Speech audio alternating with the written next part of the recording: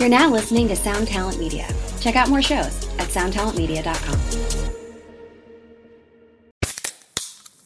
Hey, what's up, everyone? I'm Matt Migaki, the vocalist of Cryptopsy and the host of the Vox and Hops Metal Podcast, where I sit down with fellow metal musicians. We talk all about their lives and music while sharing killer craft beers. If you've ever wanted to sneak backstage and share a beer with one of your favorite musicians, well, Vox and Hops is the podcast for you. This week on the podcast, I had an amazing conversation with Morgan Lander and S.J. Jones about Kitty Pig. There is this episode and over 450 other ones to help you enjoy life, metal, and craft beer. So what are you waiting for? It's time to become a Vox and Hops head. Cheers!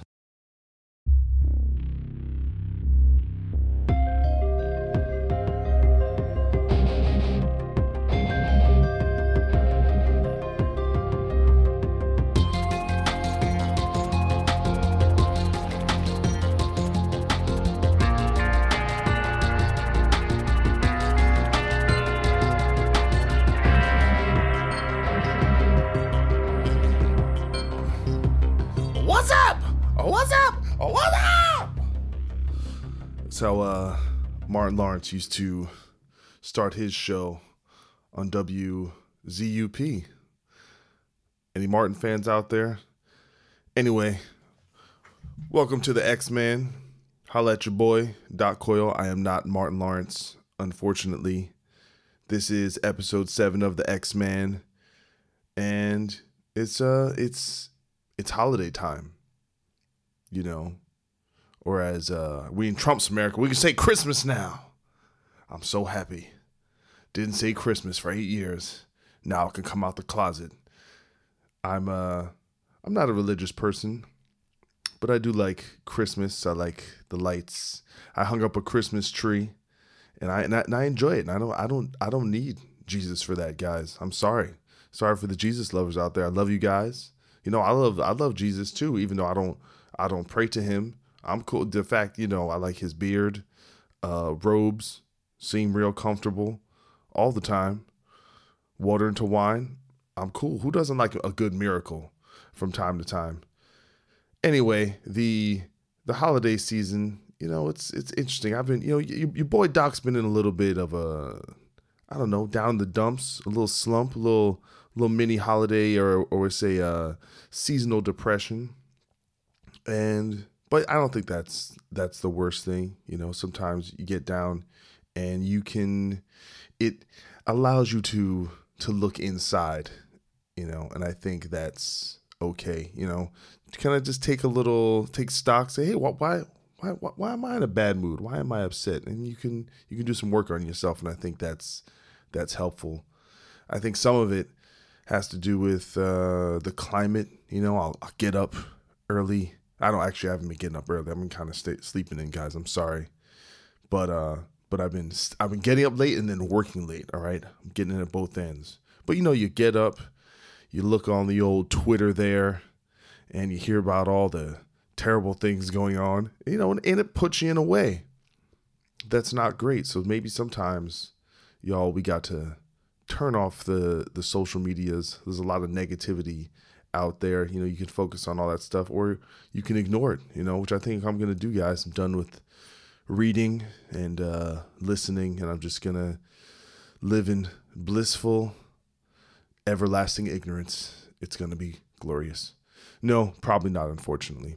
Real quick, I just want to plug the upcoming Vegas Nerve West Coast tour. It's really a tour of Southern California, but we finally have some dates. So right now we have January 16th, which is a Monday, at Loaded in Hollywood, and that'll be featuring the band Scum Love and Fake Figures, with also featuring Travis from Atreyu. January 18th, which is the Wednesday, we'll be playing Skinnies in North Hollywood, opening for the rock band Karaoke, which would be awesome. Then January 19th, we'll be playing Blacklight District Lounge in Long Beach, California. The 20th is actually an invite-only show in Orange County associated with NAMM, so really not too much need in advertising that one. And then also January 21st, which is a Saturday, we'll be playing Brick by Brick in San Diego, and we'll be opening up for Silver Snakes and Ages. So this is our first Vegas Nerve tour, so please check it out. And if you're in town for NAMM, we're going to be playing a bunch that week. So come on out. We'd love to see you. So now I'm going to talk about this week's sponsor. It is a band from Japan called Death I Am. And although the singer is from the States, and I say that, guys, this is some fucking heavy shit. This song is called Calculating Fate, and it's from their self-titled album. Check it out.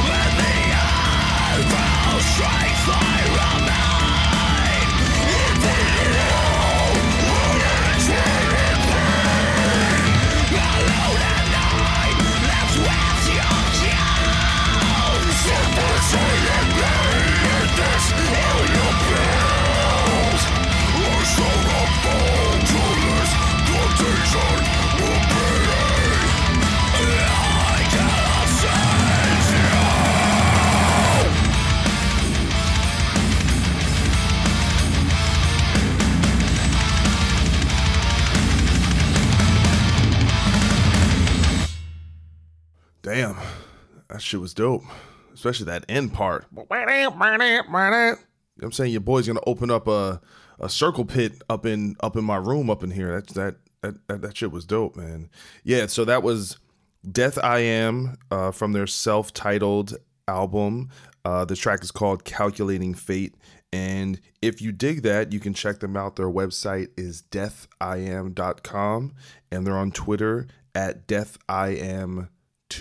I really want to thank those guys for sponsoring the show. And if you would like your band or your product to sponsor the show, hit up Doc Coyle on social media. I'm easy to find. You know, I'm not going to give you my email address because I don't trust you people. Going to be sending me viruses.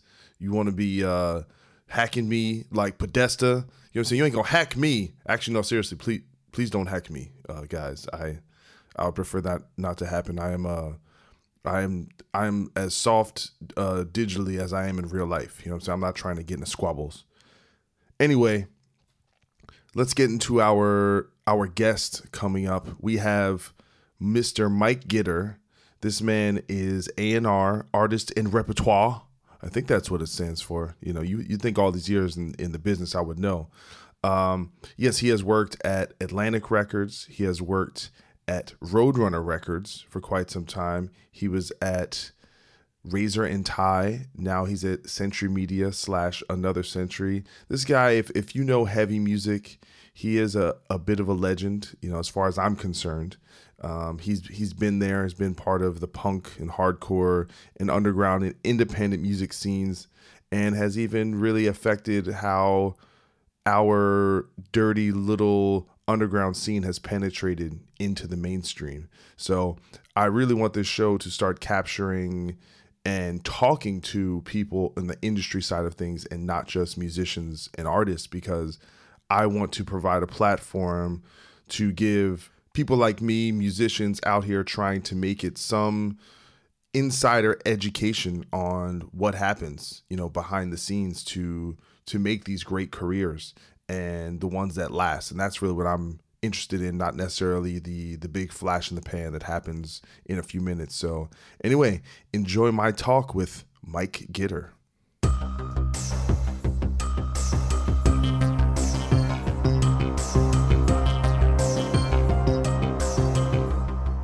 I want to welcome our guest, Mr. Mike Gitter, A&R extraordinaire. He is one of the big gets, the guys on my list that I wanted to get, because some people think this show is just about band members, and it's not really about that. It's about the creative world, the professional creative world.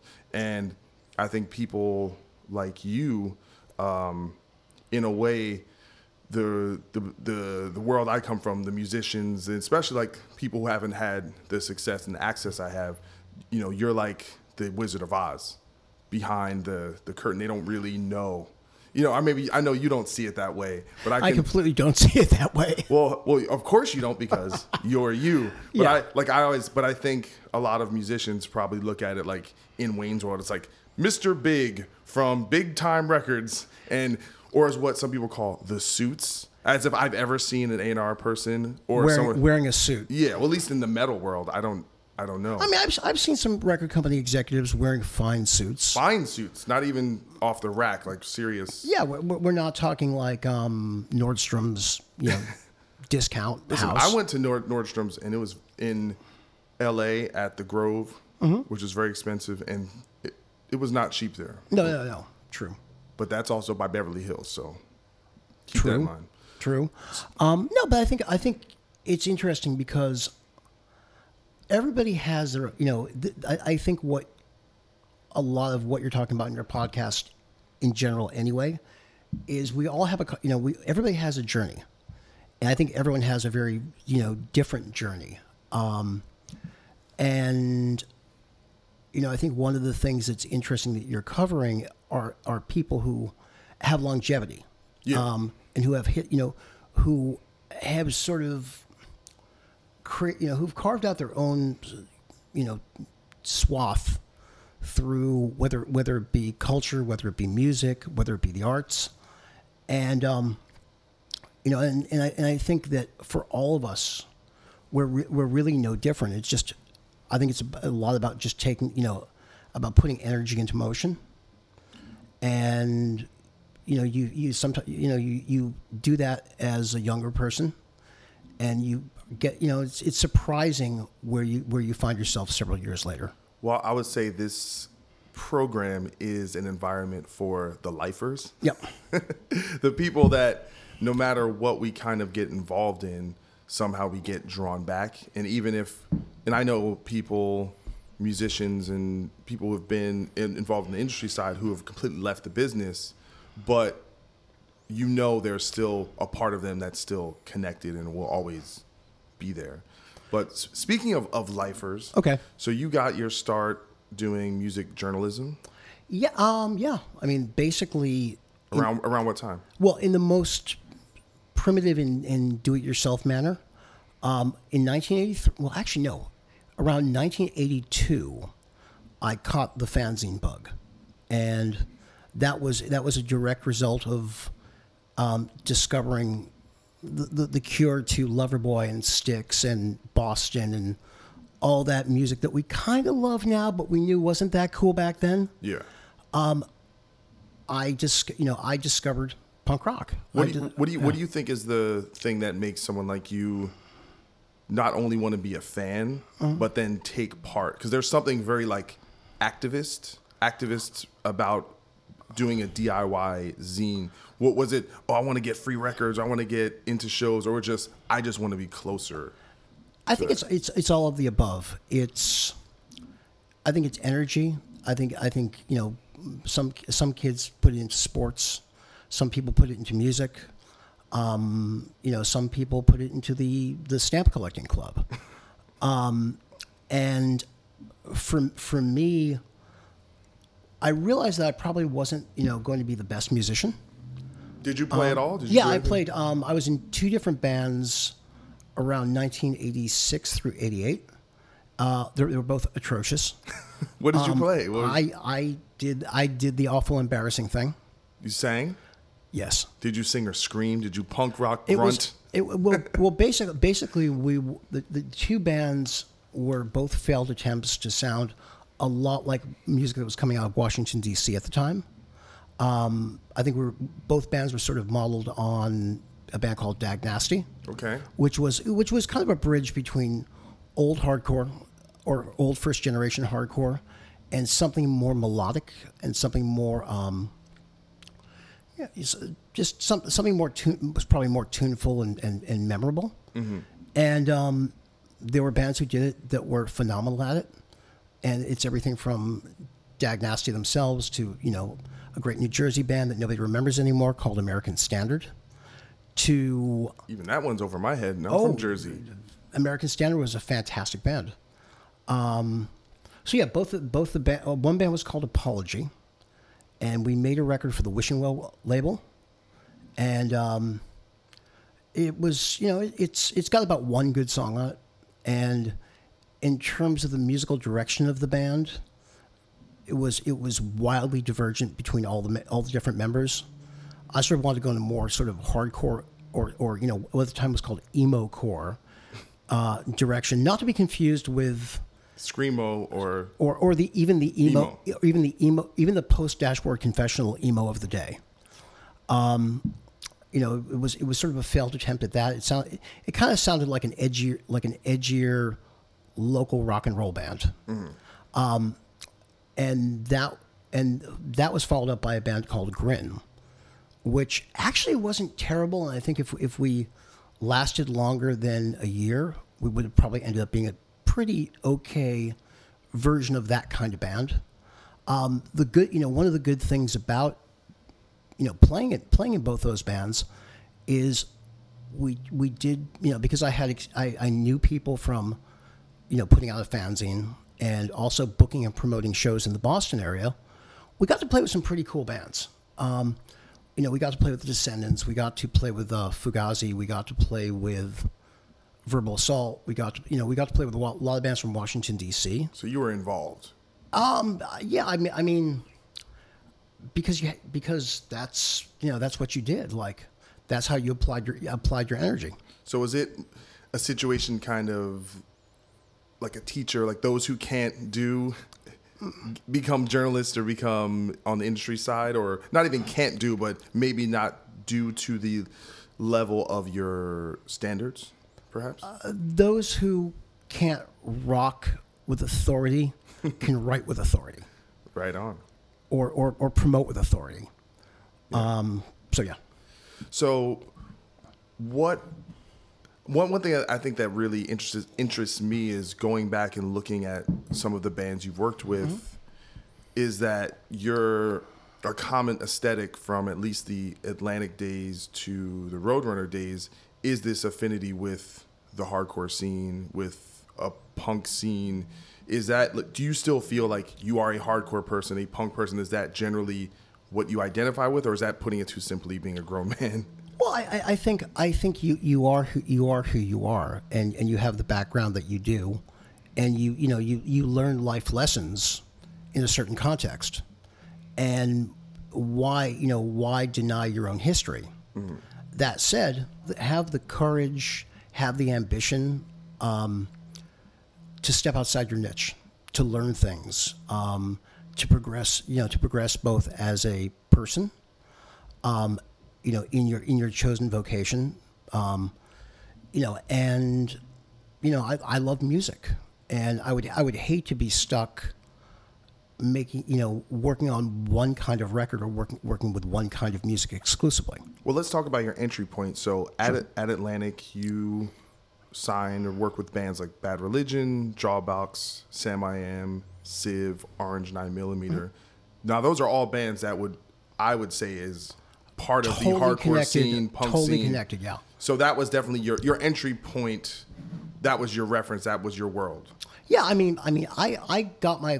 Basically, I was hired by Atlantic, because I was a journalist, and again, everything is a journey, and I think everything is ultimately connected, and a lot of the things I was covering as a journalist were bands like Helmet, the Rollins Band, Hole, the Red Hot Chili Peppers, the Beastie Boys, that band that the guy I know who was the drummer in a band called Scream played in, who stayed on my floor many times, called Nirvana.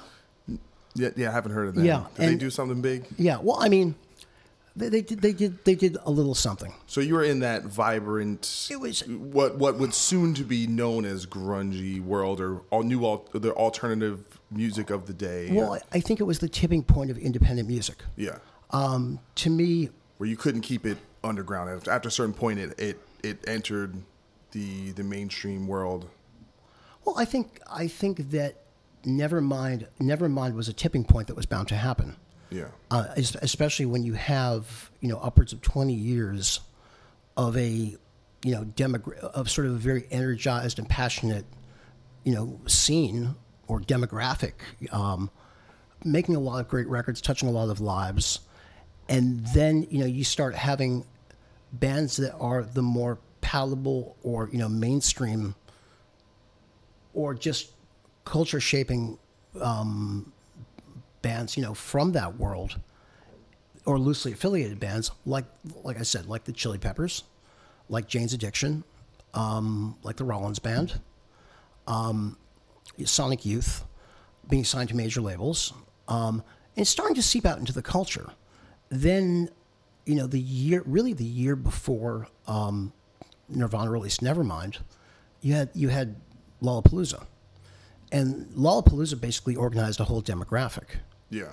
So all of a sudden, you kind of have this burgeoning alternative nation looking for its voice. 120 minutes.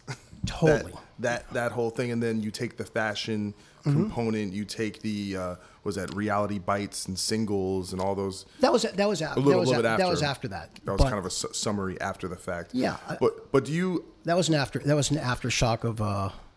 So I was born in 80, so I was essentially coming of age in this era, and my viewpoint of it was obviously a little bit removed because I wasn't involved in the rock and punk and hardcore scene leading up to that.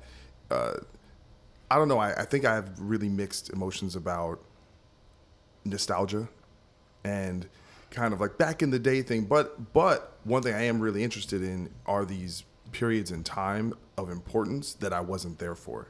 And so I use people like you to give me like a view, like, what was it like, man? Well, nostalgia is perfectly fine. Is it? I don't know. Yeah, as long as you recognize that, that was one shift, and there's, today's shift, and there's tomorrow's shift. And you can't control when you were born, but it's all of these shifts and all of these eras really contribute to an ongoing language. Yeah. And, a language of culture, a language of music. I guess my overall point with that was there something special about that, your particular entry point, especially how it relates to the underground, and all of a sudden you're at a major label where all of a sudden you're empowered to give this underground scene a voice in in the mainstream? Was there something special about that moment as far as being there? Well, You know, I mean, or that you can kind of give. what was really important about it was sort of the honesty and the visceral nature of the of the music that I grew up on. And I came into it, or I came into working at labels in that sort of post Nirvana gold rush, when everyone was looking for quote unquote the next Nirvana. And you had resources. And well, I just had history. I had a history with a lot of these people. Yeah. I mean, the first band I ever signed was a band from Washington D.C. called Jawbox, and brilliant band. I was lucky enough to make 2, I think, really great records with them.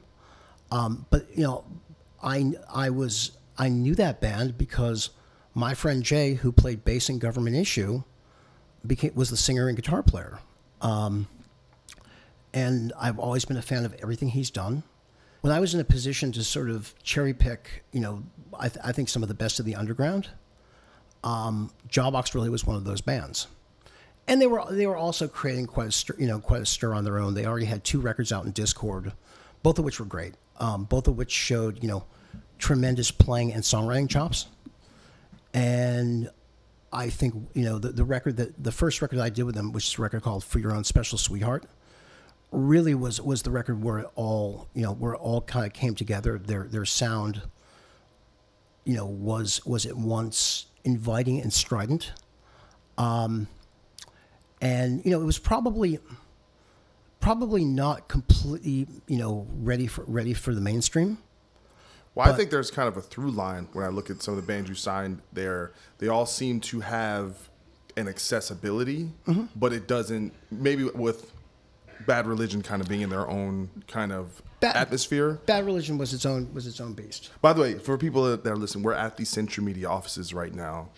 We're surrounded. I think we have like gold records. I think we have a pound of cocaine over there, champagne. Dancing ladies. Come They're on. doing business is great. I'm from Boston, okay? I'm from Boston, and we don't do those. We don't do those things there. There's no crime in Boston. Everyone knows that. They don't party. They don't party. All right. I think we were talking about Bad Religion and then being in their own sphere, kind of separate. But I think there was a niche sensibility to some of these bands, and it was like in a way, I'm actually amazed that you were able to get bands like that the platform. Like, what was, I guess now with having all your experience working at labels at different levels in terms of independent, major, reflecting now, what was it like working at a major label? Was it markedly different? It was a completely different time. Yeah. And like I said, I mean, we were in this, this world that was sort of looking for the next Nirvana. Yeah. That. Is that what you felt though when you were signing a Jawbox or a Civ? Were you thinking, all right, we're trying to get that big hit? It varies band from band. The one thing, I think a lot of us naively assumed then was, okay, the Doors have been kicked down. So it's just getting that to happen is a lot easier now. Let the riffraff run rampant. But I also feel like back then you'd have a record sell 200,000 or 300,000 copies and it was seen as a failure. Is that true? That wasn't quite true. I mean, you know better than I do. I think like you had bands that were highly touted, that got great press, but maybe didn't connect with the mainstream. Yeah. But the numbers that they were selling at that point were 20 to 40,000. Okay. And that was especially for a sort of a highly regarded signing, or something that came from the underground, like the Melvins are a great example of that. Like the Melvins are a band that have been around for a very long time and will be around for a very long time. They're definitely not, for mainstream consumption. No, I would never assume that the Melvins sold more than like 100,000 copies of any record. I could be wrong. I think it was like 50 or 60,000 records. But it's funny because at the same time, they sold enough records to validate the money that was being put into them, and they're a great artist magnet as well. I would say this: if you can sell 10,000 of anything, right? 10,000 widgets, 10,000 doodads, then that's enough to warrant some type of business structure around you. Yeah. I mean, if you affect that many people on a certain level, like you're probably starting to do something right. When you start affecting hundreds of thousands to millions of people, you've tapped in. You've mystically tapped into a consciousness that very few people do. Yeah, listen, I can definitely attest to that. To getting the point to where, God forbid, was selling over that 50,000 threshold. And you start, especially when you start to see that penetrate in a global sense. So we went from doing that and then selling, I think our Constitution of Treason sold like 10,000 records just in the UK. And you see all of a sudden the press steps up and these all these different doors open. And I feel like we were just under that threshold of getting to the next level where all the other doors open. But you see it in kind of tangible, real world connections, and kind of in a way now that I have a credibility to this day, or people will give me a certain amount of credit just based on kind of penetrating to whatever level, how modest it was. Yeah, I mean, and God forbid was like a very legit, credible band coming from a very legit, credible background. I mean, it's interesting how you guys came up alongside bands like Thursday, Nora, Dillinger, Candiria. Yep. So, and you were sort of another sort of tributary off that river. Well, the funny thing is, if you look at it from a more regional standpoint, what we were doing seemed like, oh, that's what all these bands were doing. But in New Jersey, no one was doing what we were doing. Really, the band that we pivoted off of was a band called For the Love Of. But they were more of a groovy, very dynamic, evil sounding hardcore band in the vein of like Overcast or something like that. Yeah. But so anyway, we're not here to talk about God forbid. Okay. We're here to talk about Mike Gitter. Oh God. That's right. So what happened with Warner where you ended Atlantic, the other Warner. What happened with Atlantic where that ended up, you end up not working there? I mean, I think I had a good run there. I was there for 5 years. That is a good run. Had bands that were critical successes like Jawbox, who went on to be a fairly influential band. You still hear the Deftones covering Savory. Having had real success with Bad Religion, of course, which was the second band I ever signed / worked with. And with Bad Religion, I caught them at a point where the scene that they sort of that they spearheaded and helped reinvent, was exploding in its own right. Yeah. You had a tentpole record like Dookie, and that was sort of, in a lot of ways, that was like the next step from Nevermind. They took the mantle for sure. Yeah, they definitely took the mantle. And, Bad Religion was an extremely important band in the development of both punk and alternative music. When they put out a record called Suffer in 1987, that completely rejuvenated punk rock in Southern California. It's a great record. It has an energy and a depth to it that, very few records around that point had.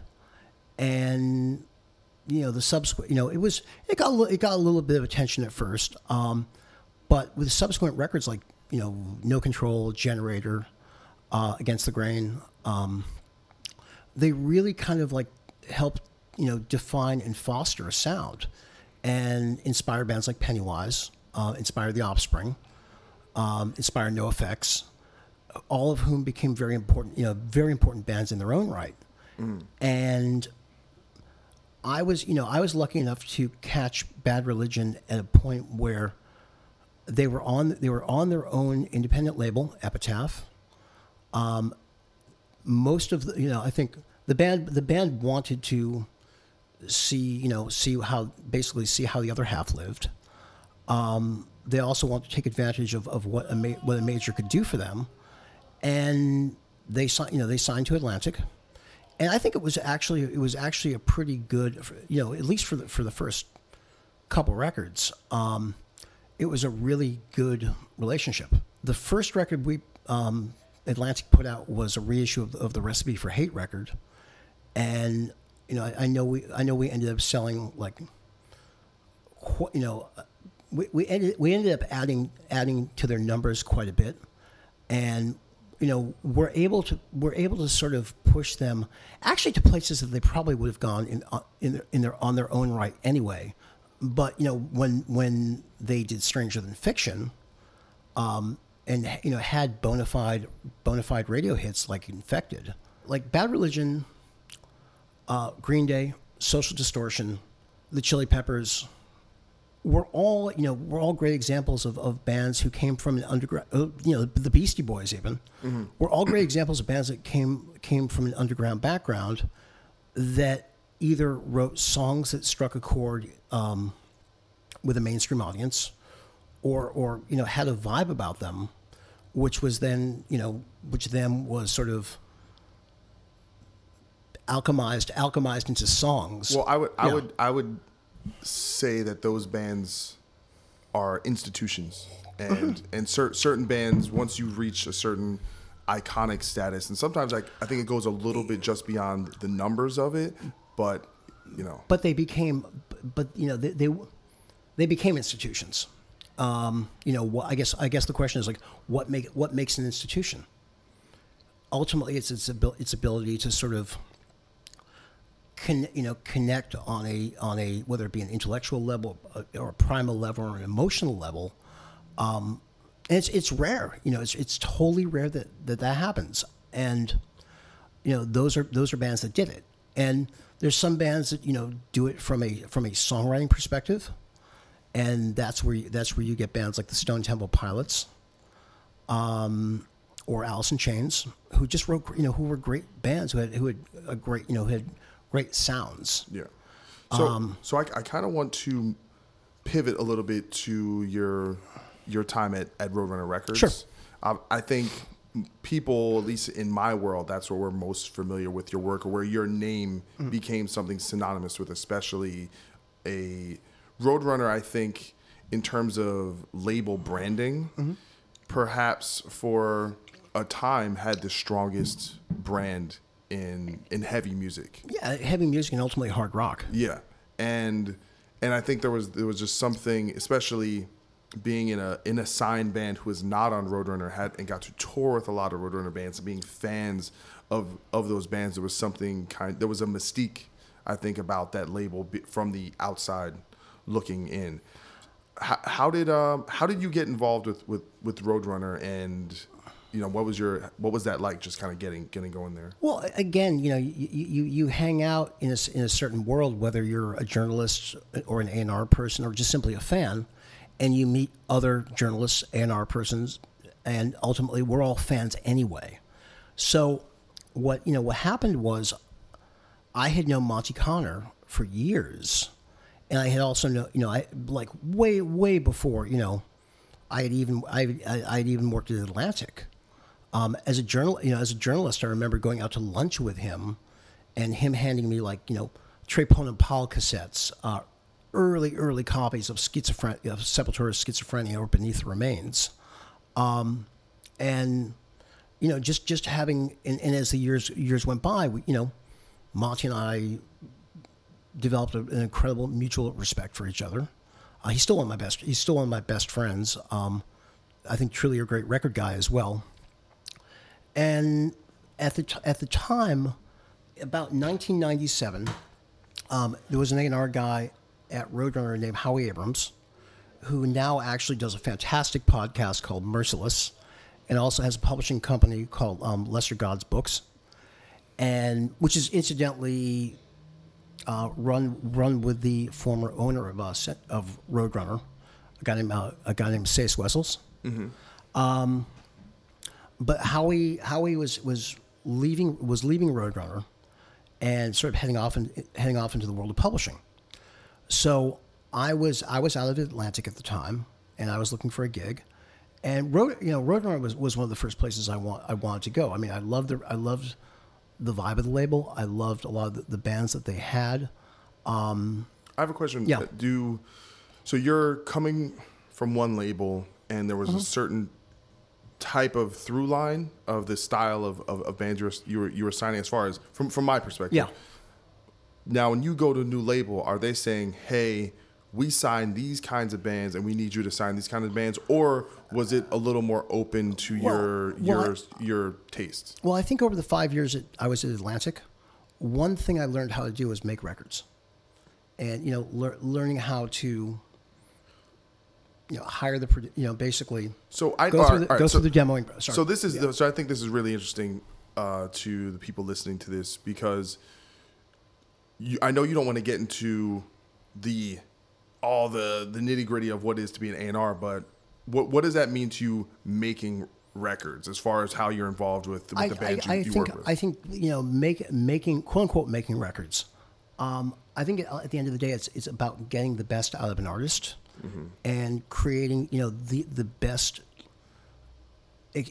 sort of listening experience for a fan. Now, is that a songwriting thing? Like, will you weigh in and tell a band, hey, I don't think this vibe is working, or this types of songs, or in terms of the critical mind? Or it's all of the above. It's really, to me, you're working with people, you're working with talent, you're working with vision and desire, and it's really about getting the best out of someone. And sometimes that is on a very, like very specific songwriting end of things, where you basically, let's say a band hands in a collection of songs that just aren't good, Yeah, and you'll tell them. Or I mean, you'll say, hey, you're not ready. Let's say it's nowhere near as good as the record that came before it. Let's say it seems rushed. Let's say like they weren't completely focused on they weren't completely focused on making a great record. They were focused on getting a record done in time for a tour. Do you find in your historically butting heads with bands over issues like these? Yeah. Hopefully it's all in the interest of it's all in a common interest. Mm-hmm. Do you butt heads? Absolutely. Again, you're dealing with ego, and you're dealing with artists. Of course. And nobody likes to be told like that the thing that you created is not like the greatest. This is not the greatest song you've ever written in your life. Yeah. Nobody wants to hear that. And it's all subjective as well. It's totally it's totally subjective. Well, you may not think this, but 5 of my friends think this. Well, 5 of your friends are just giving you lip service. And by the way, I'm not always right. Yeah. And on many occasions, I've after listening to something for a week or 2 weeks, I'm like, you may have a point there, or you may have created something that I didn't get at first. It's interesting. One thing I always say is one of the greatest things that any person in the music business, but particularly A&R people, need to do is just listen. I've always believed that listening is life, and the more time you spend with something, the more you sort of get into the crux of it. The more you understand it, the more you can often discover within a piece of music. Yeah. And and sometimes things are great, and sometimes things are not great. And I think your goal as an A&R person is to, really come with a piece of music that is great, that will affect many people, and hopefully sell many records. Yeah. Greetings from Evergreen Podcasts. We're rolling out a listener survey, and we want to hear from you. The information in the survey will help us gather statistics and in turn make our shows more appealing to advertisers. I know most people don't like ads, but this is one of the only ways our shows make money and help keep their lights on. We promise it will only take a few minutes, but the impact on our podcasts will be tremendous. As a token of our appreciation, we'll randomly select one lucky participant each month to win an exclusive merchandise package from Evergreen Podcasts. head to evergreenpodcast.com/listenersurvey to help a show and possibly get some free stuff for doing so. We can't thank you enough for the support. Now back to the show. One Hit Thunder is a podcast where we both celebrate and have a good laugh about bands and artists that had just one hit that we all know. Each week, we're joined by a guest from the world of music or comedy to learn more than you ever thought you would about some songs that you can't forget. And we decide if they brought the One Hit Thunder or were nothing more than a one-hit blunder. Look, if you listen to the show, you're probably going to laugh, and I guarantee you're going to crush next time the bar has music trivia. Tag Team, Jane Child, Meredith Brooks, Looking Glass, Sean Mullins, Eiffel 65, EMF, Crash Test Dummies, Crazy Town, Chumbawamba. We have hundreds of episodes in our back catalog and a new episode each week, so pass the Dutchie, make sure you're connected, and subscribe to One Hit Thunder wherever you get your pods. Hello, Tom May here, host of Future Friday. I've spent the last 15 years on the road with my band, The Menzingers, where I've met all kinds of wild and fascinating people. So I started a podcast. On Future Friday, I talk to fellow musicians about the moments that made them, their passions outside of music, and the curiosities that tie us all together. I've also talked to the likes of UFO researchers, magicians, soldiers, and documentary filmmakers, and I'm constantly searching for folks that can shape and change our view of the world. You can check out Future Friday wherever you like. Well, one of the reasons why I'm really interested in these questions is, with my experience, God forbid, was in a way left to our own devices in terms of creating our music.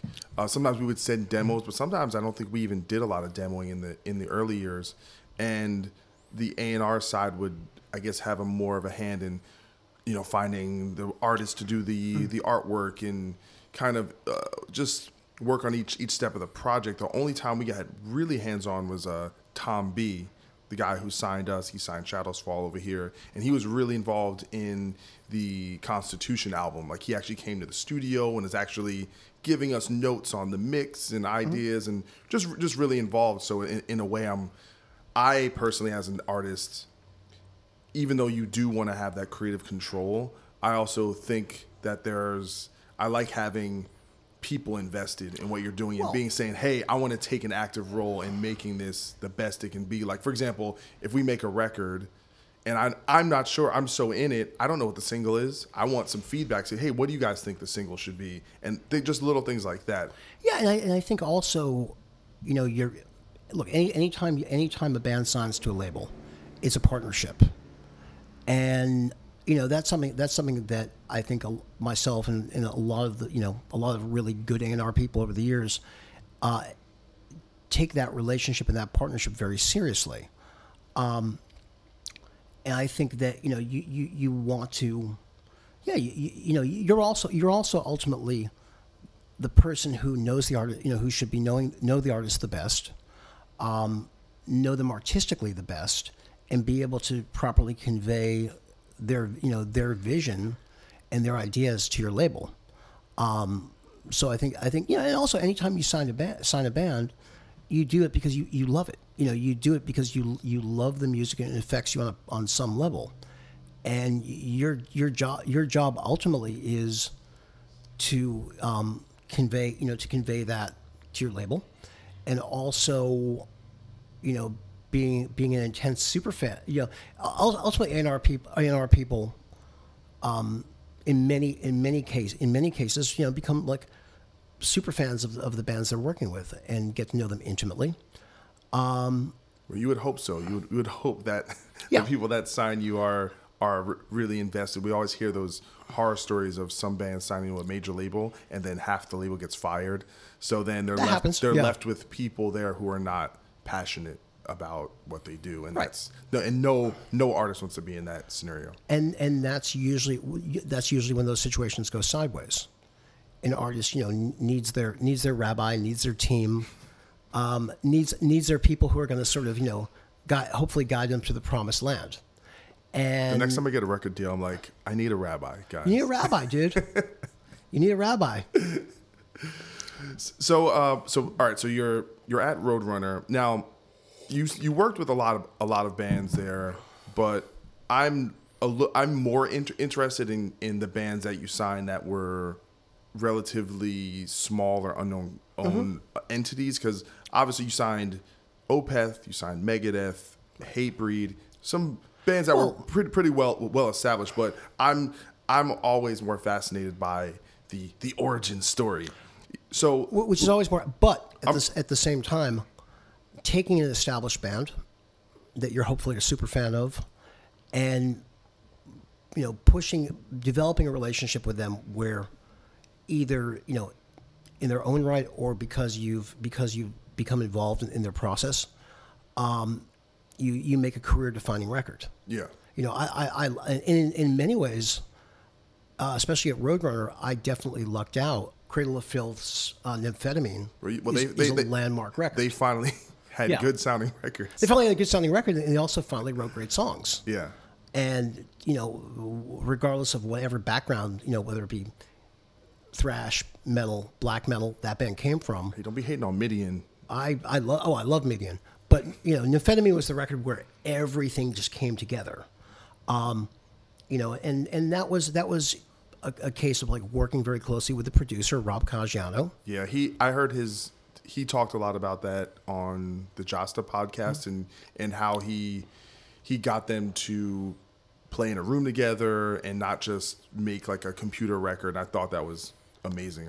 I love that approach. Yeah, he got the best out of that band, and he got them to realize like what they could be. Yeah. So you have very involved situations like that.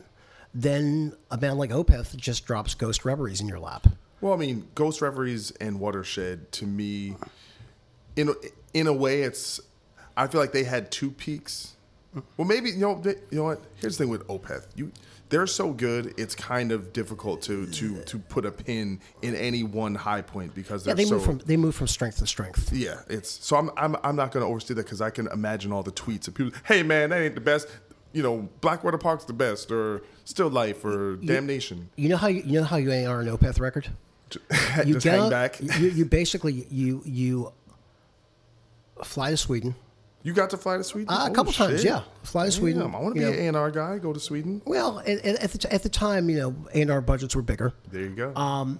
You basically go to Sweden. You get on a train. You go to a studio in a town called Örebro. Oh, I know that. Yep. With Mr. Jens Bogren. With Jens Bogren. By the way, Jens Bogren mixed the last two God Forbid albums, mixed and mastered, did a great job. Yep.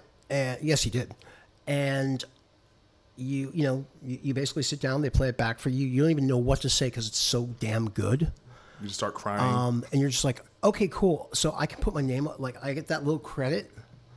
Like I can like the microscopic, A&R credit. Cool. All right, I'm in. And those records are just like acts of providence in their own right. Yeah. Even working with Megadeth, which to me was a great. So which records did you do? The two records I worked on with them were United Abominations and Endgame. And Endgame. Two of their, I think of the later records, those are the two best of up until the Dystopia, which is fucking awesome. But those are. And I would United Abominations. I like probably a little more than Endgame, but I think you like Endgame more, right? Yeah, I mean, I think Endgame. United Abominations, I think has some great songs, and I think that. Well, actually, the funny thing is there was a record before that. The System Has Failed. Yeah, also very good. Which underrated. Which is the underrated gem in the Megadeth catalog. Yeah, but I think the thing that, and you talked a little bit before about linking up bands with the right producers, getting Andy Sneap involved. Yeah. I think was something that was lacking from the 13 and the what was the other the previous one? I forget the last World was it? Oh, no, Super Collider. Those two records. There's such a sonic difference. Yeah, I think, and I just think Andy Sneap was the right guy for the right time. Andy was the right guy who was enthused about being there, who really won. Dave Mustaine is a genius in his own right. That's indisputable. I would have to agree with that. And he whether it be Max Norman or who else has he worked? I think Johnny K did those other records. Yeah, working with Megadeth was really an exercise in getting the it goes to what I was saying before. it was an exercise in getting the best out of an artist, and really seeing that artist connect with why he's great. Yeah. And I think over the course of those two records especially, that happened. And also, and part of, what I do is also create an atmosphere for creative success.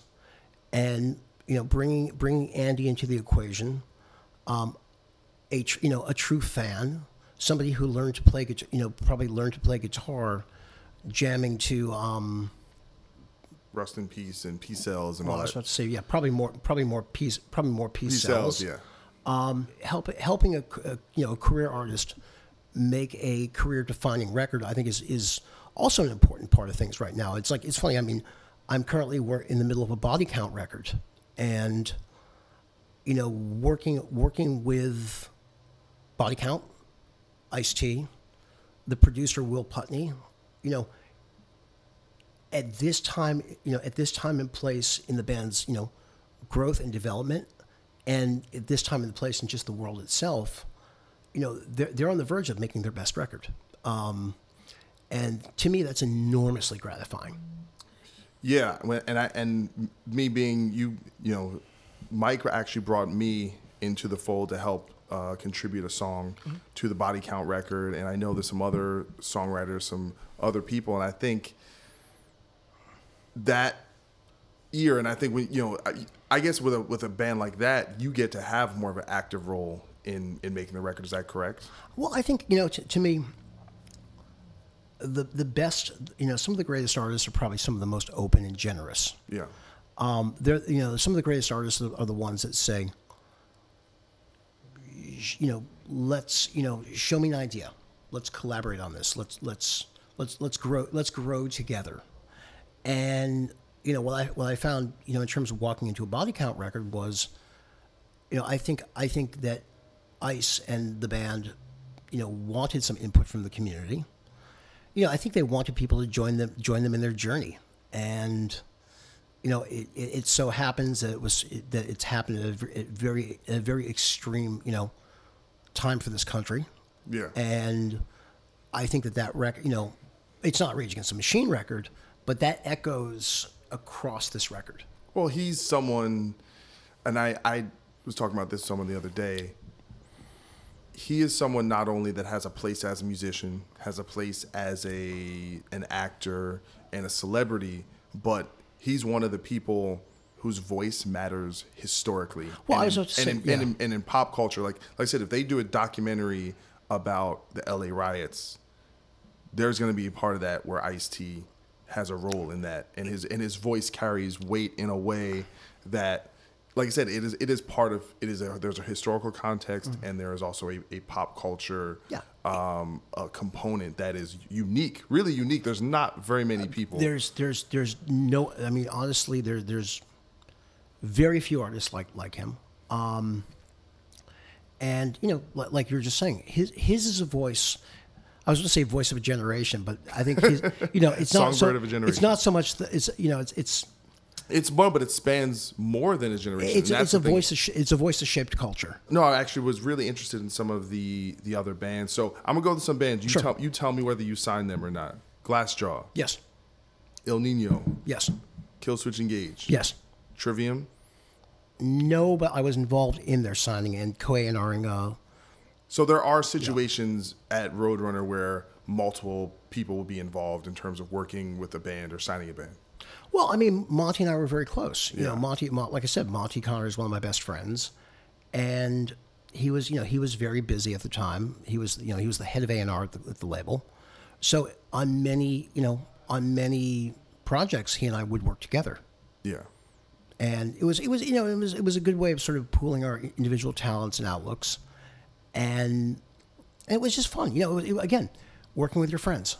So the thing that really fascinates me though about, because as my musical taste, this kind of streak of bands or that label definitely is more aligned with my taste. So obviously I'm gonna have a more of a connection to that. But I was just always fascinated with people that can see a band in its raw state where they're not, Glassjaw became a great band, but by my estimation, they did not start as a great band. They were very rough around the edges. And I remember playing them. God forbid did a show. It was Converge, Glassjaw, when they were still on their EP, Kiss Kiss Bang Bang record, Buried Alive. God forbid, we played in Queens. And I remember, and I think they had already signed the Glassjaw. They had already signed the Roadrunner deal, but obviously the record wasn't done. So I don't think they were even really playing those songs, very rough around the edges.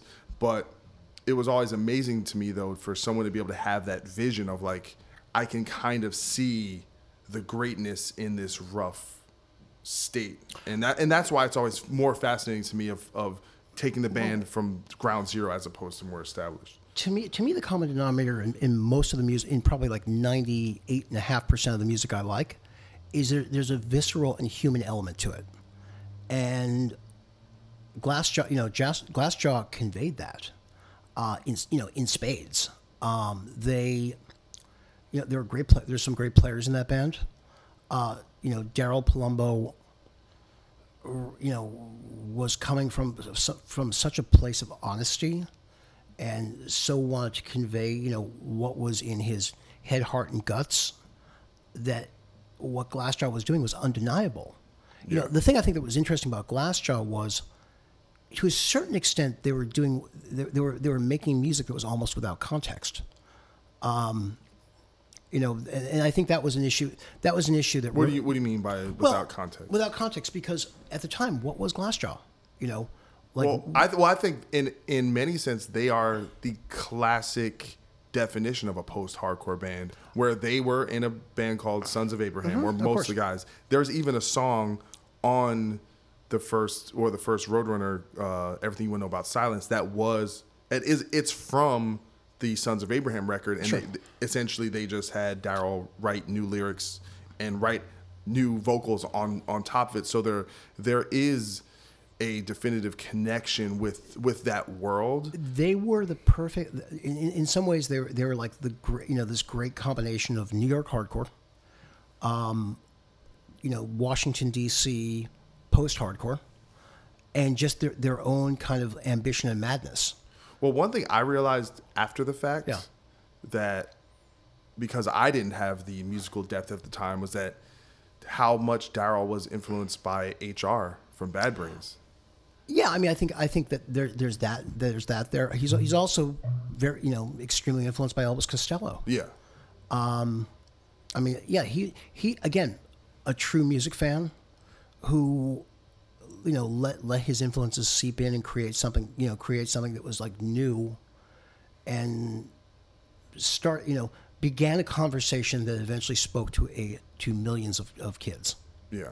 Well, to me, that's the, in a way, for me, because I was also in that scene from the ground floor, because we were friends with them and got to be that. Me and my brother went to the mixing and got to, because Steve Evans was mixing with Ross Robinson, so we got to hear stuff before it came out. So I was really kind of a fly on the wall while that stuff was developing. But the most interesting about it was, and a lot of people don't realize this now, is that it didn't really hit right away. That was one of those bands where they almost hit a wall, and then that record built a following in between. It was like that whole scene blew up almost in between the two records. That's a classic case of a record that just was so good it found its own audience. Yeah.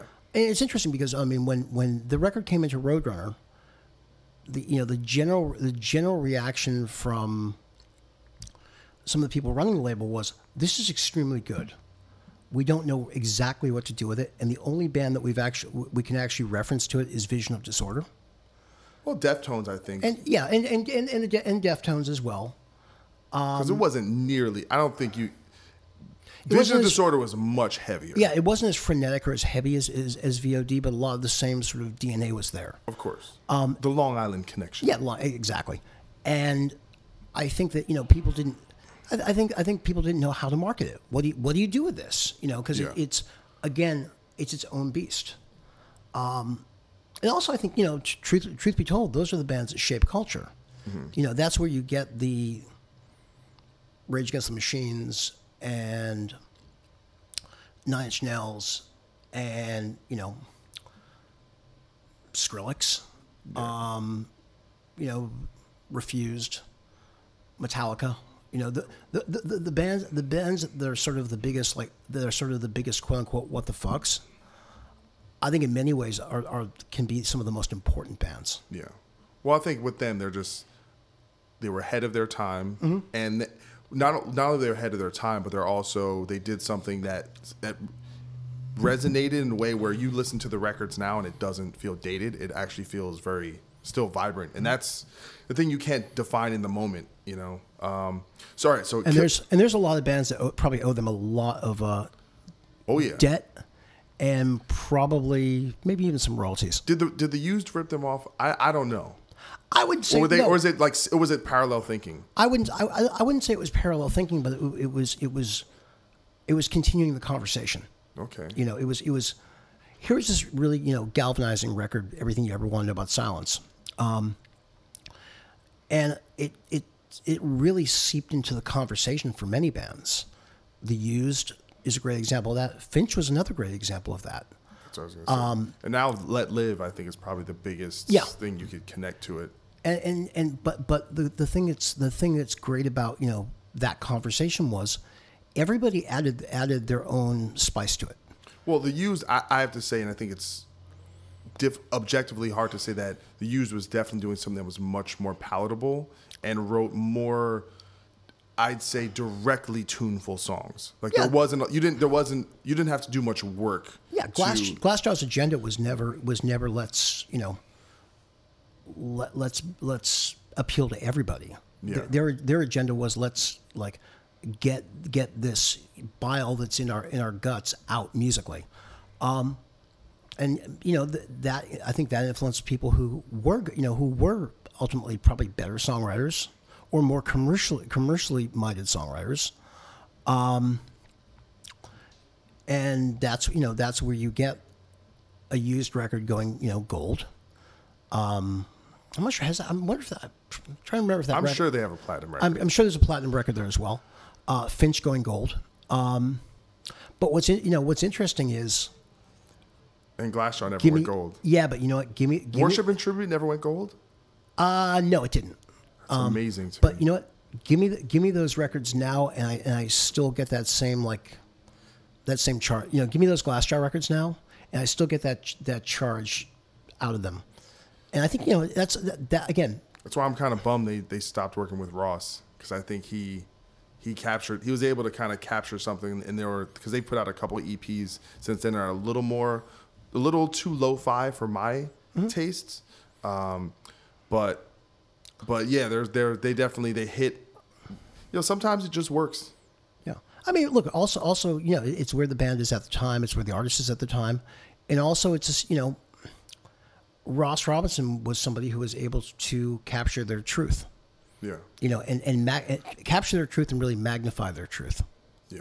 So all right, so let's move on to another band, Killswitch Engage. Did you envision the kind of global success and impact that band would have? No, I just thought that their early demos and the first Ferret record were just became some of my favorite music I was hearing at the time. Killswitch Engage was really a combination of the tunefulness and technique of a band like Carcass, the stomp of the Cro-Mags, and the earnesty and spiritual quest of emotional hardcore. And that I shouldn't even say emotional hardcore because that 99% of that music is extremely emotional. Yeah. Well, I think they might be the most.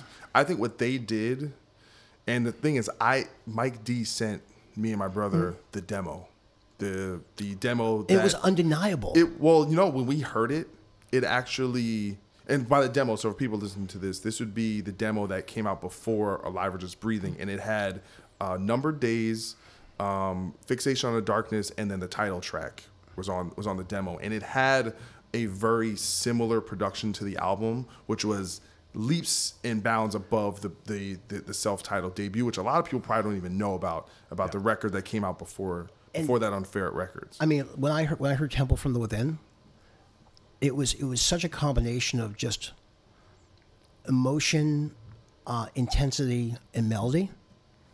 It was really the blueprint for, and the kernel of, or the seed of what Killswitch Engage grew into. But it was the most just essential, to me it was one of the most essential pieces of music I was hearing at the time, because it was just like, whoa, there's this is gripping. This is gripping. This is... Well, what I was going to say was we heard the demo, and in a way, and it was after Determination, but before Gone Forever. And it was we were already thinking in a certain, what we want our next record to be, and we heard it in a way, we felt like we got kicked off our corner. And in a way where we were like, this is it. Like, this is the next thing. And we have to kind of figure out what we're going to do, because it's going to be so undeniable when this comes out that it's going to change everything. And I still think today, if you look at what happened after that, they are probably the most copied metal band in terms of, because they laid out a formula of, all right, here's how the verse sounds. This is the kind of riffing you have. This is the kind of grooves. Here's how kind of production, everything, and the scream here, singing here. It was very easy to see what they did, and it was the copycats was insane. Even if it affected us even. Well, I think the bottom line with Killswitch Engage is they wrote the best songs. Yeah. And one thing that's kind of undeniable is whoever writes the best songs is going to win. Write that down, everyone. There's a reason. Well, there's a reason why. It's true. Iron Maiden is a global juggernaut. There's a reason why Metallica, even on records you don't like, so there's stuff on those records that's undeniable. Some people just have it. Yeah, they have it. And some combinations of people have it as well. Whether it's Hetfield Ulrich or, Mike D and Adam Duckowitz. There's combinations that just produce, that change the course of a genre. Yeah. No, I think it's amazing. And I think just when I think about you, knowing you and these records you've worked on, these bands, like I said, you got in on the ground floor, and to me, it's a testament to you being able to see something that perhaps, because I think Century Media wanted to sign Killswitch. I think Tom B told me that I think he wanted to sign the band, and maybe there was an offer out, but obviously there was. So I think that's just a testament to your legacy, and or I don't know if you think about it that way. Yeah, if I was to get that highfalutin and start my legacy, start fancying myself as some sort of seer, I'd be totally fucked. Yeah, it's really like. It is a skill. There is a skill and a something. You don't think that's instinctual. It's does it hit you in your guts? Does this song just soar? Now, sometimes you have a band where you're like, all right, I'm feeling that thing, but I'm just not sure. I don't know if I can because at the end of the day, you're accountable. If something doesn't work, it comes, like, there is a clear kind of score sheet of some people, I can sit there and say, I think that band's great. I think this, but I'm not the one that has put my reputation on the line. Yeah, you know what? I mean, look, and I think times are becoming more stringent, and I think that you have to be a lot more careful these days in terms of how you're spending money. But at the same time, you also have to kind of go, within reason, go with your gut. So it is still a gut calculation, not a all right, I think this band will sell X, Y based on this and some. I mean, you can be sitting in a room, with 1,000 people going nuts over a local band, and go, they're affecting this local audience in a way. So even if it doesn't necessarily speak to your personal taste, you're kind of just recognizing something that is just happening, and you have to be attuned to it. Yeah, of course. Obviously the band has to be legit, and it has to be something.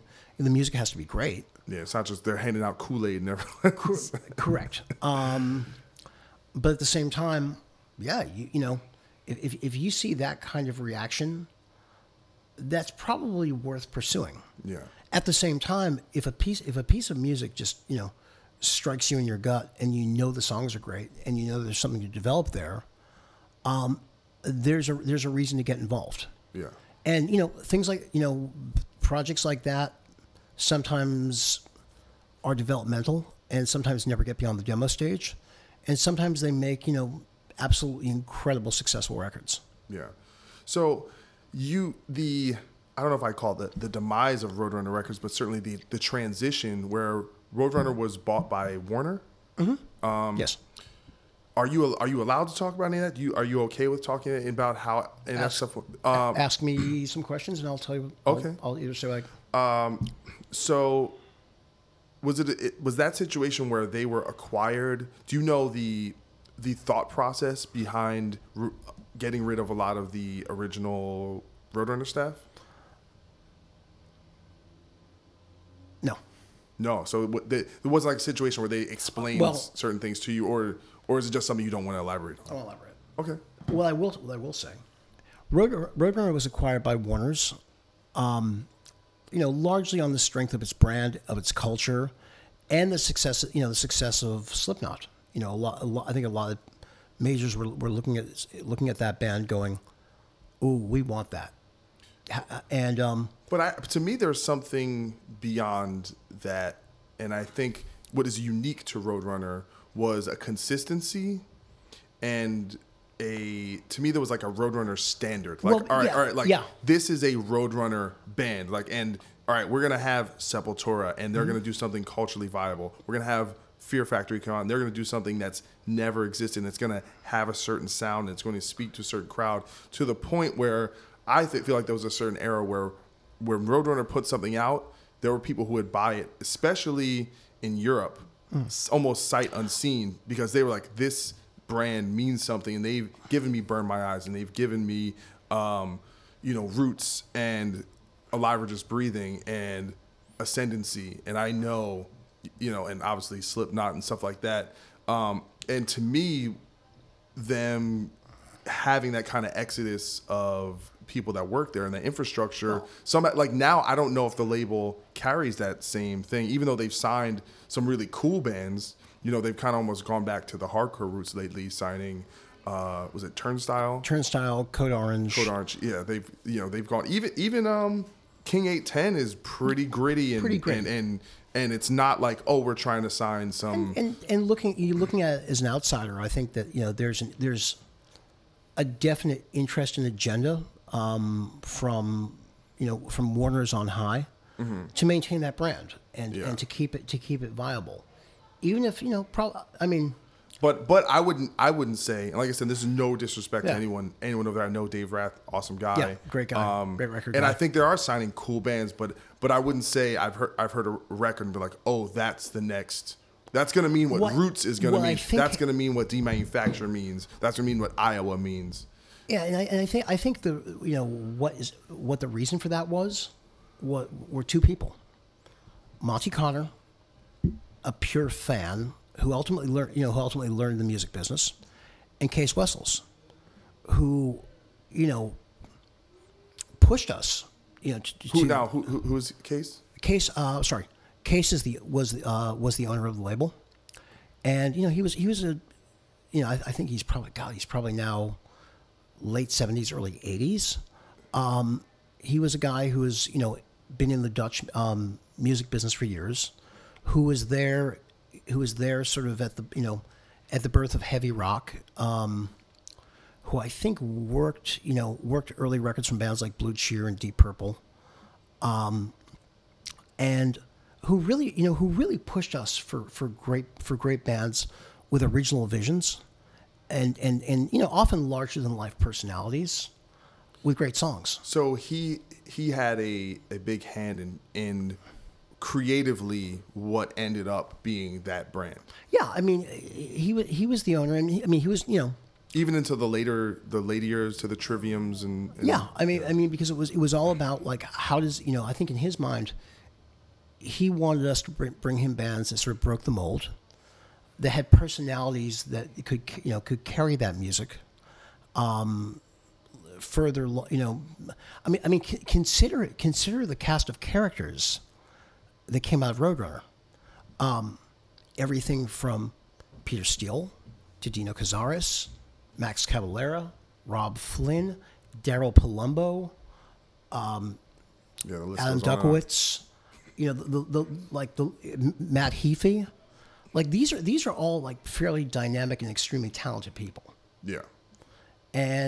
Or King Diamond. If you really want to go into the history of Roadrunner, Chuck Schuldiner. Oh, yeah. That was Combat.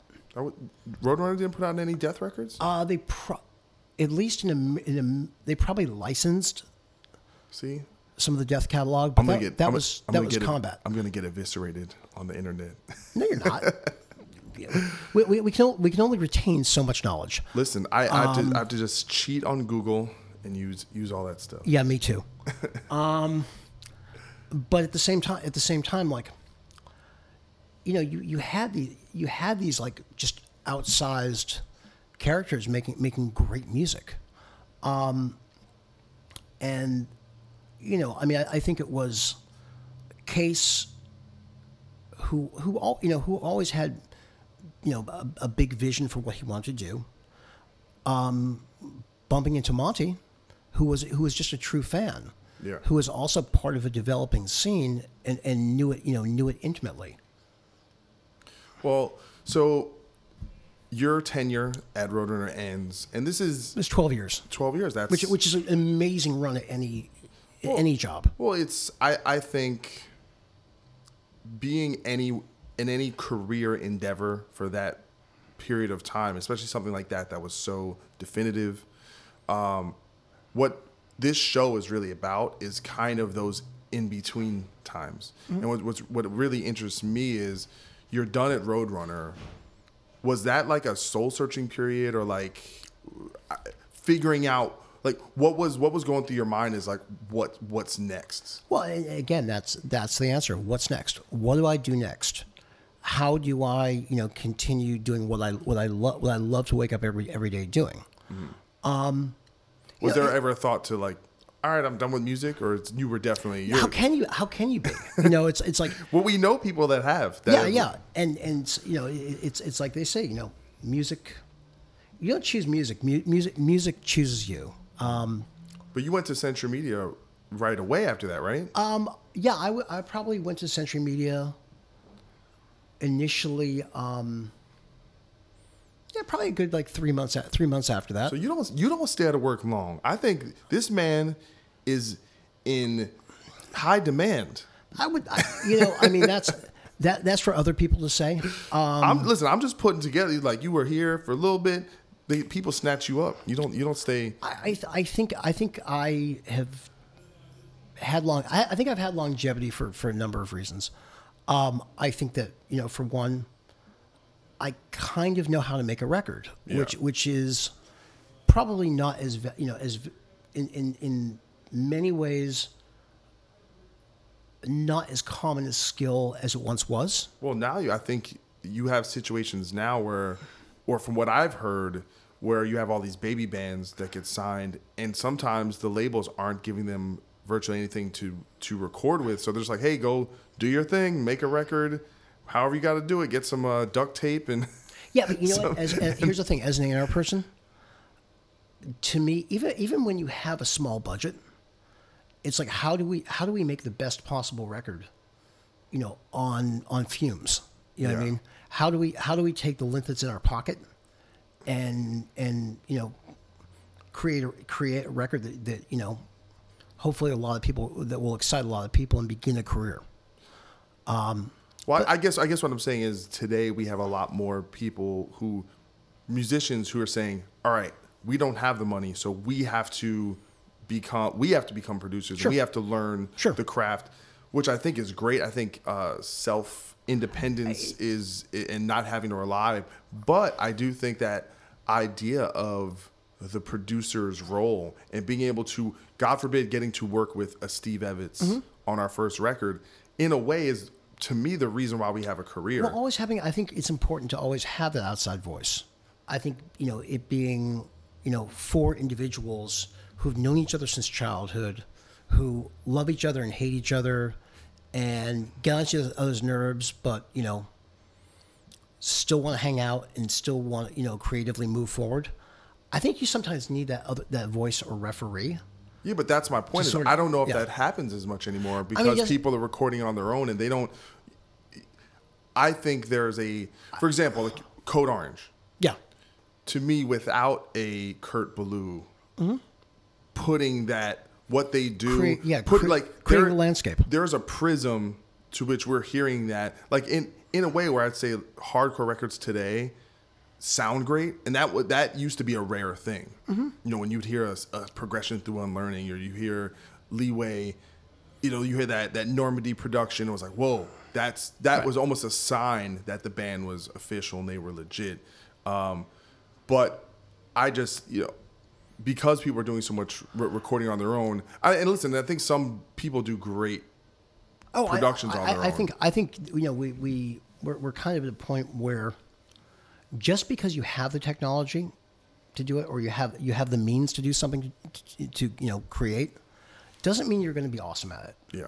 And I think to me one of the things I think that's diluted what we do is just there's too much. Too much of everything. There's too much of everything. It's like you have to, in some ways you have to sort of wade through, I think a Tower of Babel, to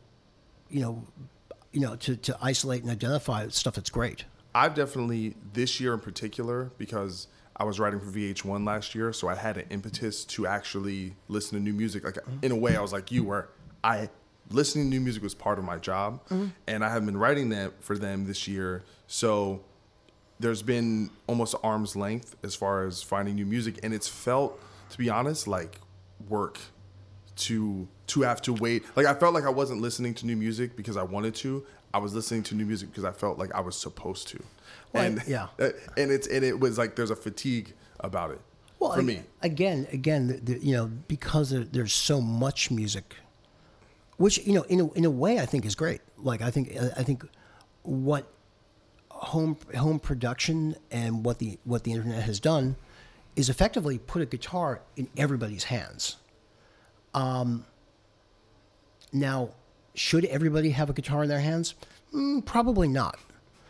But the cream, the cream rises to the top, and some great things can, great music, there's always going to be great music. There's always going to be inspired individuals. There's always going to be like a furthering of the dialogue, in the conversation of whether it be hard rock, metal, pop, EDM, whatever the genre or subgenre is. I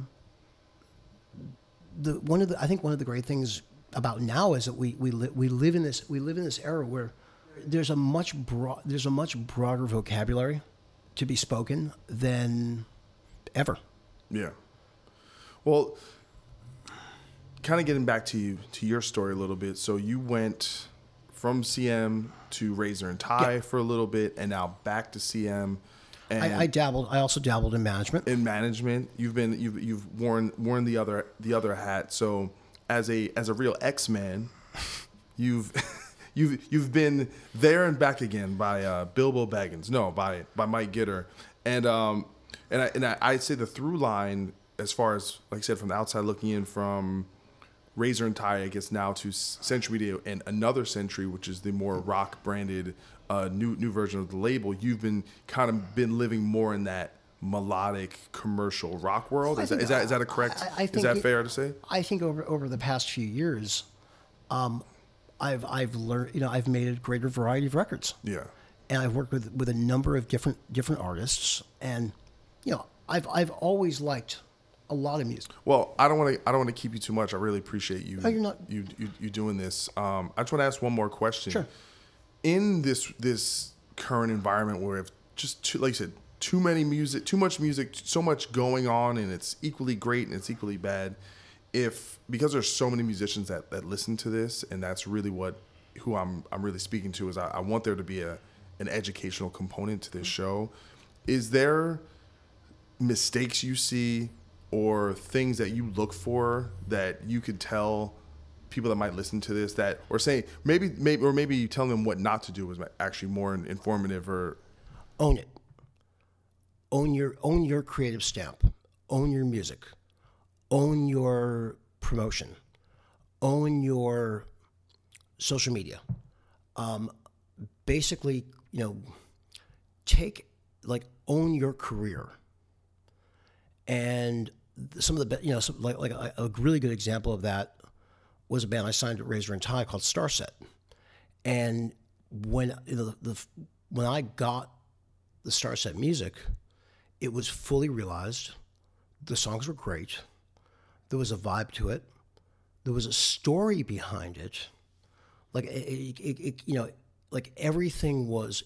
They created their own universe, and created it brilliantly. And when I went to see the band, they had a show that was unlike any, really unlike most bands. There was guys in spacesuits. I did not know they wore spacesuits. Like the guitar player and the bass player wear these sort of crazy pressure suits, with basically welding masks modified to look like helmets. And it doesn't look cheesy. That's the crazy thing. Well, that's the thing. I hear that, and I'm picturing something cheesy, so I have to look this up. This and that's a band that they own their career. Dustin, the singer and sort of main guy in the band, made special effort to basically create a sonic landscape, and create a show, and create something that was completely distinct, that grabbed your attention. And that's why they became one of the biggest new rock bands in America. And they now have a career. Other examples, like their website looked like their website, which they created, had its own feel, had its own visuals, had its own story. Basically, the great thing about that band is they didn't let others do it for them. They did it themselves, and they did it to the highest quality that they could afford. Mm-hmm. And to me, that's a prime example of, walk it, talk it, and own it. And and realize that you're there to make great music, to provide a show, to entertain people, and to give somebody a very legitimate reason to shell out X amount for a physical record, which is becoming less and less the case.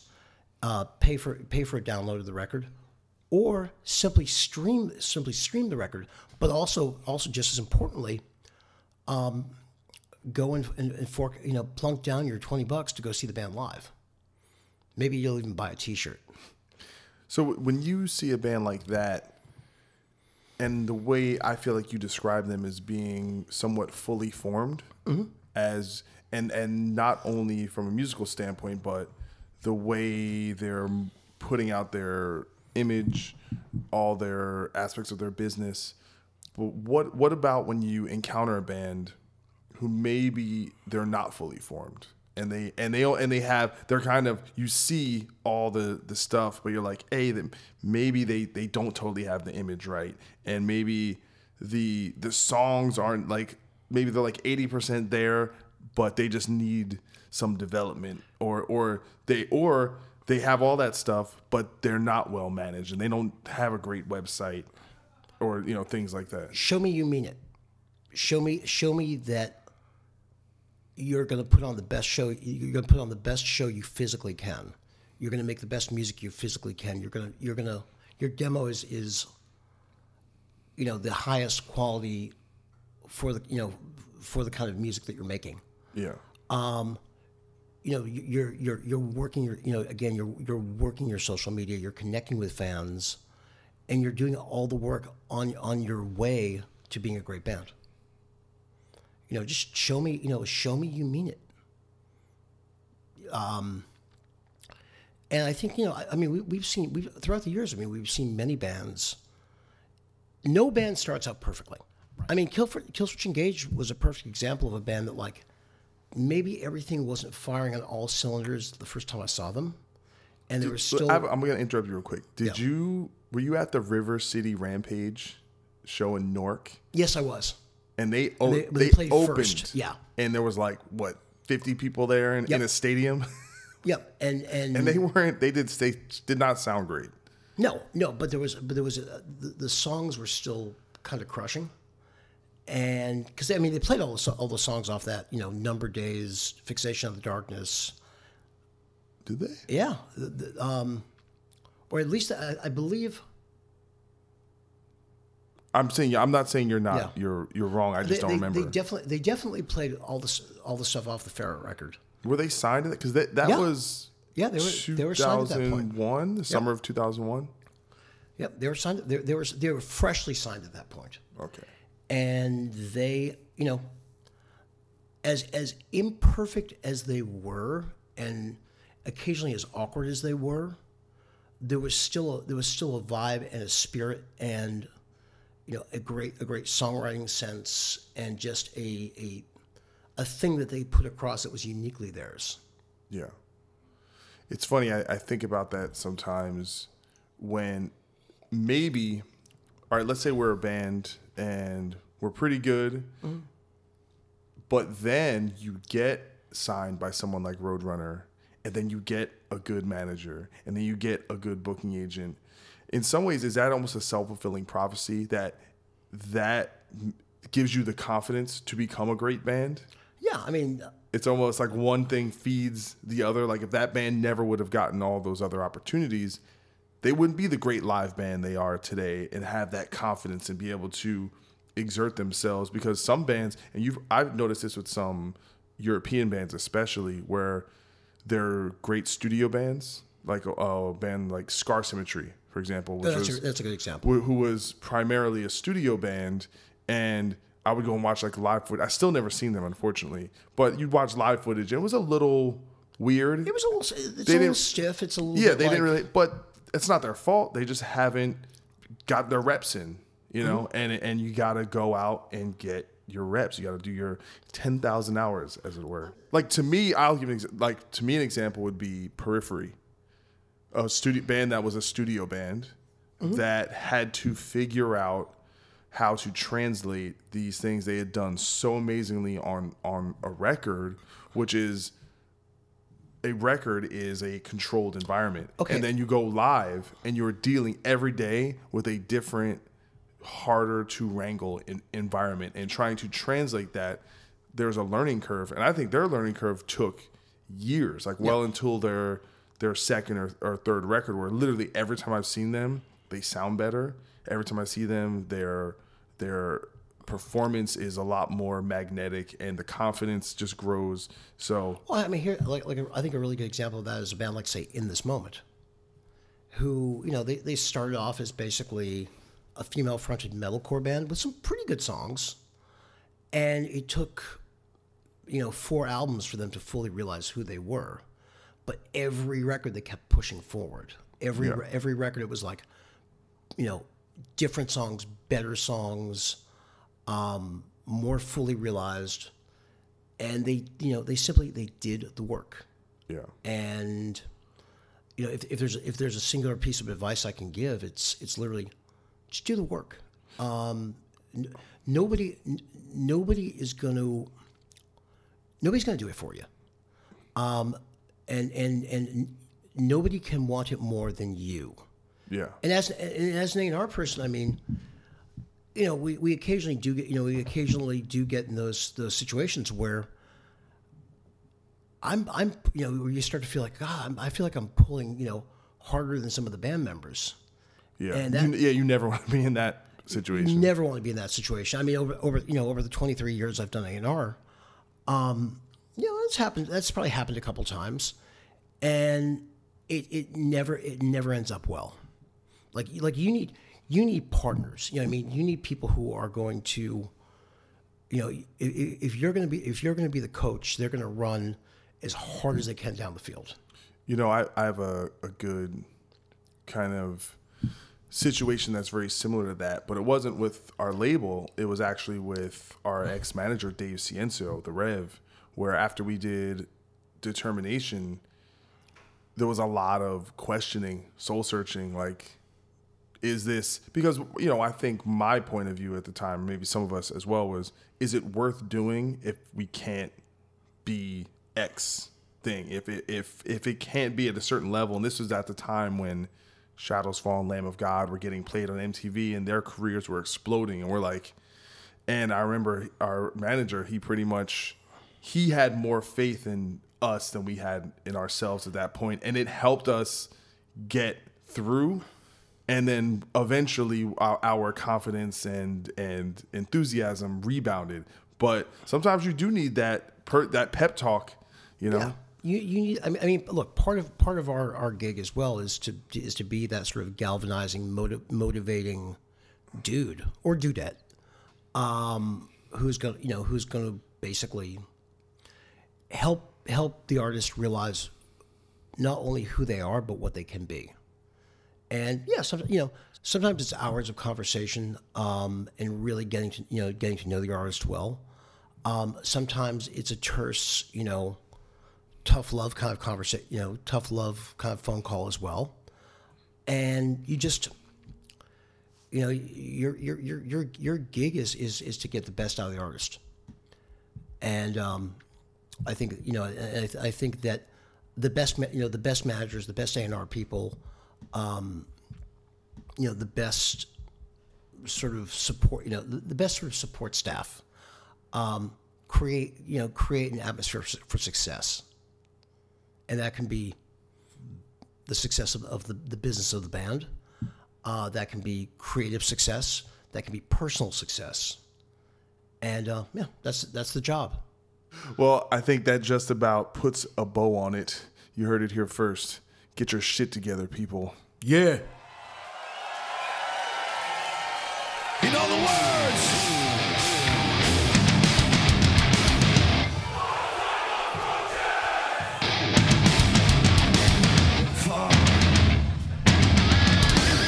this is the voice of the voiceless. We have learned by making choices. After persecution and illusion, we have summoned this illusion to build our foundation on natural elements to preserve life. We'll rise as Babylon.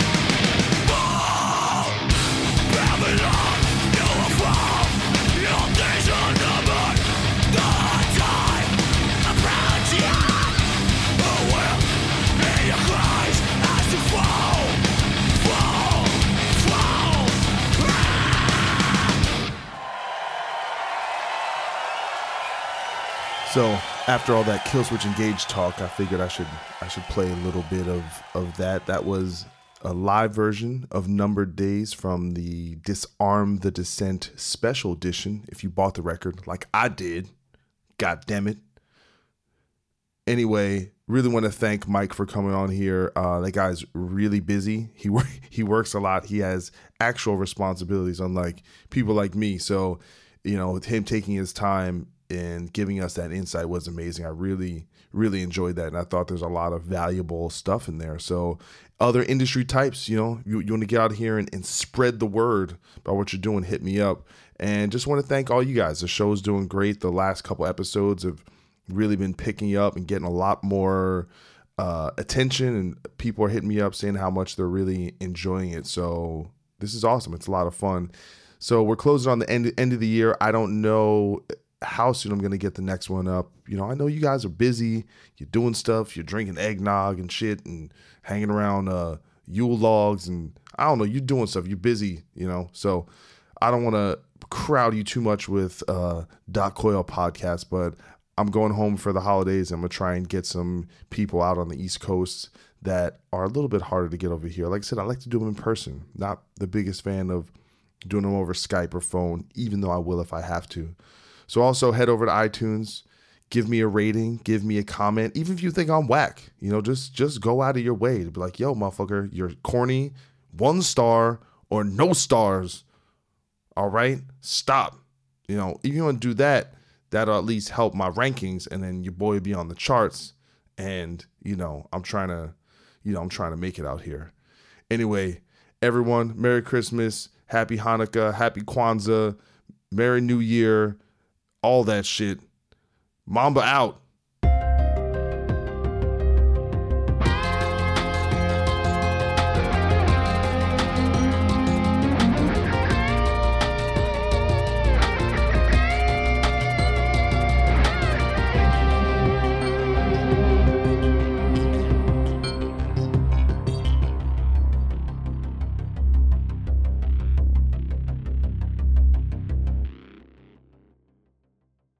The number you have reached is 100.7 WMMS. It wasn't just a radio station, it was a lifestyle. Cleveland is a rock and roll city for sure. Get down! The Wrath of the Buzzard. WMMS. Cleveland. The rise and fall of one of the most iconic radio stations in America. Profiles, The Wrath of the Buzzard. PROH Files. Subscribe now wherever you get podcasts.